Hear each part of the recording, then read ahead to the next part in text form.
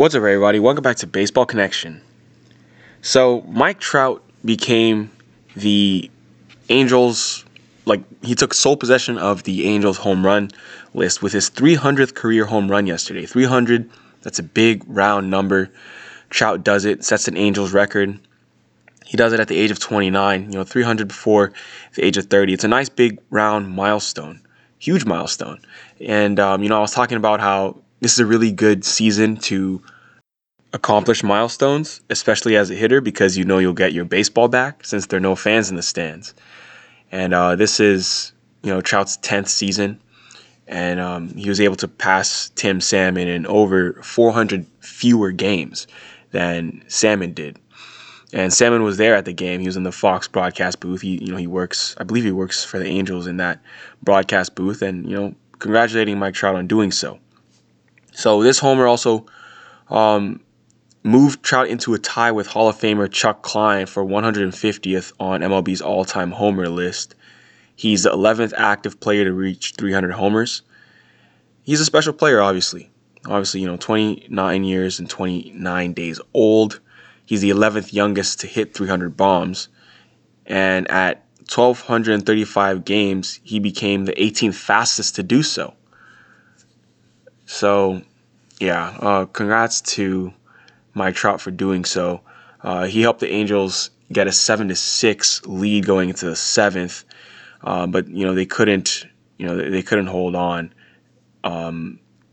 As in the seventh inning they allowed 3 runs, but then they came back with 3 runs of their own in the bottom of the seventh, and then Justin Upton went 3 for 4 with a homer, and then Joe Adell got his first career walk-off hit. So a seesaw game. They were up, then they couldn't hold on, then they were up again, and then back and forth until Joe Adell gets his first career walk-off hit.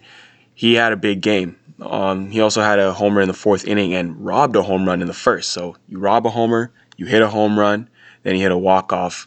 I think it was a walk-off single, line drive to right field. But Adell had a big game. He's getting his footing now at the big league level. I think everyone's going to soon forget about that error he made in right field where he dropped a routine fly ball that bounced over the fence.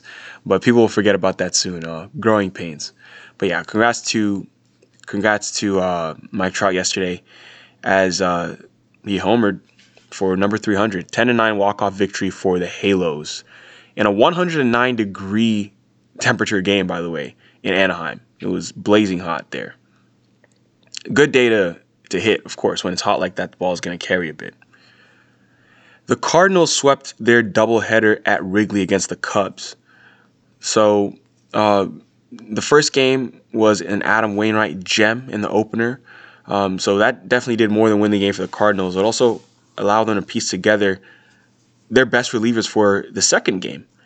So in that second game, they used 5 relievers who combined to hold the Cubs to 3 hits in a 5-1 win. So it was a 4-2 win in the first game, 5-1 in the second game, which was a bullpen game. And so just in one day, the Cardinals have swung the momentum of that 5-game series to their side. They've put together a winning streak against the Cubs, and they swept a doubleheader against Chicago for the first time since August 31st, 2002. Well, that's obviously because, there aren't many doubleheaders in baseball anymore, except for this COVID season. So, nice, doubleheader sweep for the Cards. They ended the day 2.5 games out of first place in the NL Central behind the Cubs. And yeah, they passed the halfway point in this shortened season. Obviously they had to catch up because they missed a couple weeks because of coronavirus, but the doubleheaders aren't going to stop for the Cardinals. They have 2 on tap this week on Tuesday and Thursday with an off day sandwiched in between. It's been a crazy year, but we're really seeing some good baseball right now. I'm having a lot of fun watching baseball. It's just so nice to be able to turn on TV and just see all my sports on. I don't know about you guys, but just getting baseball all day long and other sports as well. It's been really, really great. It's been relaxing. Byron Buxton walked it off on an infield single. He's one of the few guys in the world who can do this. To hit an infield single. This dude had runners on second and third in the bottom of the ninth with 2 outs, 2 strikes in a tied game. He hits a 4-bouncer to shortstop and he beats it out for a single, and they win the game. I mean, not very many people can do this. It was a clean pick at shortstop, nice stretch at first, but Buxton is just too fast. That's what game-changing speed does. And the Twins get a victory 4-3 over the Tigers, thanks to that speed. They say speed kills, but let's not be so morbid with it. Miguel Sano had a big game. He had a homer, game-tying single. I mean, he was doing work at the dish, and then Kenta Maeda punched out 8 Tigers on the mound. He was good. He's been good all year, really. He actually retired 18 consecutive batters from the first to the 6th inning yesterday. That's a lot. That's a lot. I mean, he got bit by a leadoff homer from Victor Reyes. But besides that, Maeda looked pretty darn sharp. But yeah, that sprint speed, by the way, that Buxton had going on first base was 31.0 feet per second. That's top of the line. I think, the guys who are the fastest in the league, he's among them. Roman Quinn, I think he's like the fastest player in baseball. His average sprint speed is like 30 or something like that. Buxton's like right below him at like 29.9 or whatever on average, and this one was 31.0, just blazing speed. Wins the game for the Twins. Luis Robert showing off his glove yesterday. We've seen what he can do with the bat, but this dude's playing center field, making a chase for AL Rookie of the Year. My goodness, 6'2", 210. That's what he's listed at. But he sprinted 86 feet to his left in 4.5 seconds to make a full extension diving catch, and he actually entered yesterday tied for the MLB lead among outfielders with 5 outs above average. So defensively, he's been stellar. It was a 5-star catch. It was actually his first 5-star catch of his young career. Obviously, he's played like 40 games in his career, but he's looked stellar. So in addition to that 560 slugging percentage, 11 home runs, add outstanding defensive outfielder to Luis Roberts' credentials, and you have yourself a fine player. But the White Sox won this game 5-3 over the Royals in Kansas City. Eugenio Suarez slugged 3 homers against the Buccos, against the Pirates yesterday in Pittsburgh. 4 of the Reds' 6 hits yesterday went for homers. 3 of them from Eugenio Suarez. Dude went for a hat trick. He had been having a bit of a down year so far, but that's what he can do. This dude usually, obviously in the short season, a down year is like a month.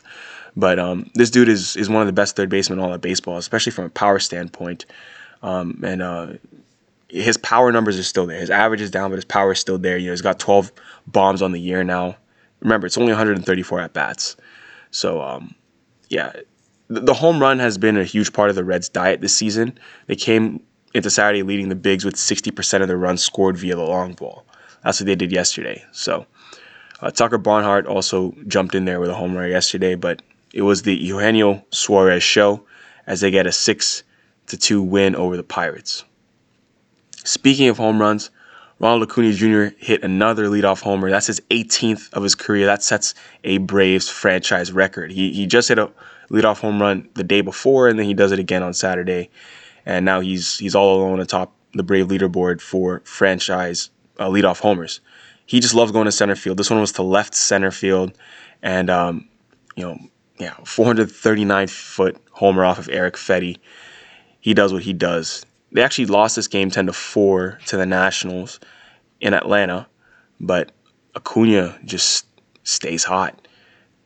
So 10-4 Nats in Atlanta, but Ronald Acuna Jr. sets the tone from the beginning. He has now hit 9 homers in the last 11 games. That's going to do it for today. If you enjoyed this, please share it with someone who'd be interested, and we'll see you next time on Baseball Connection.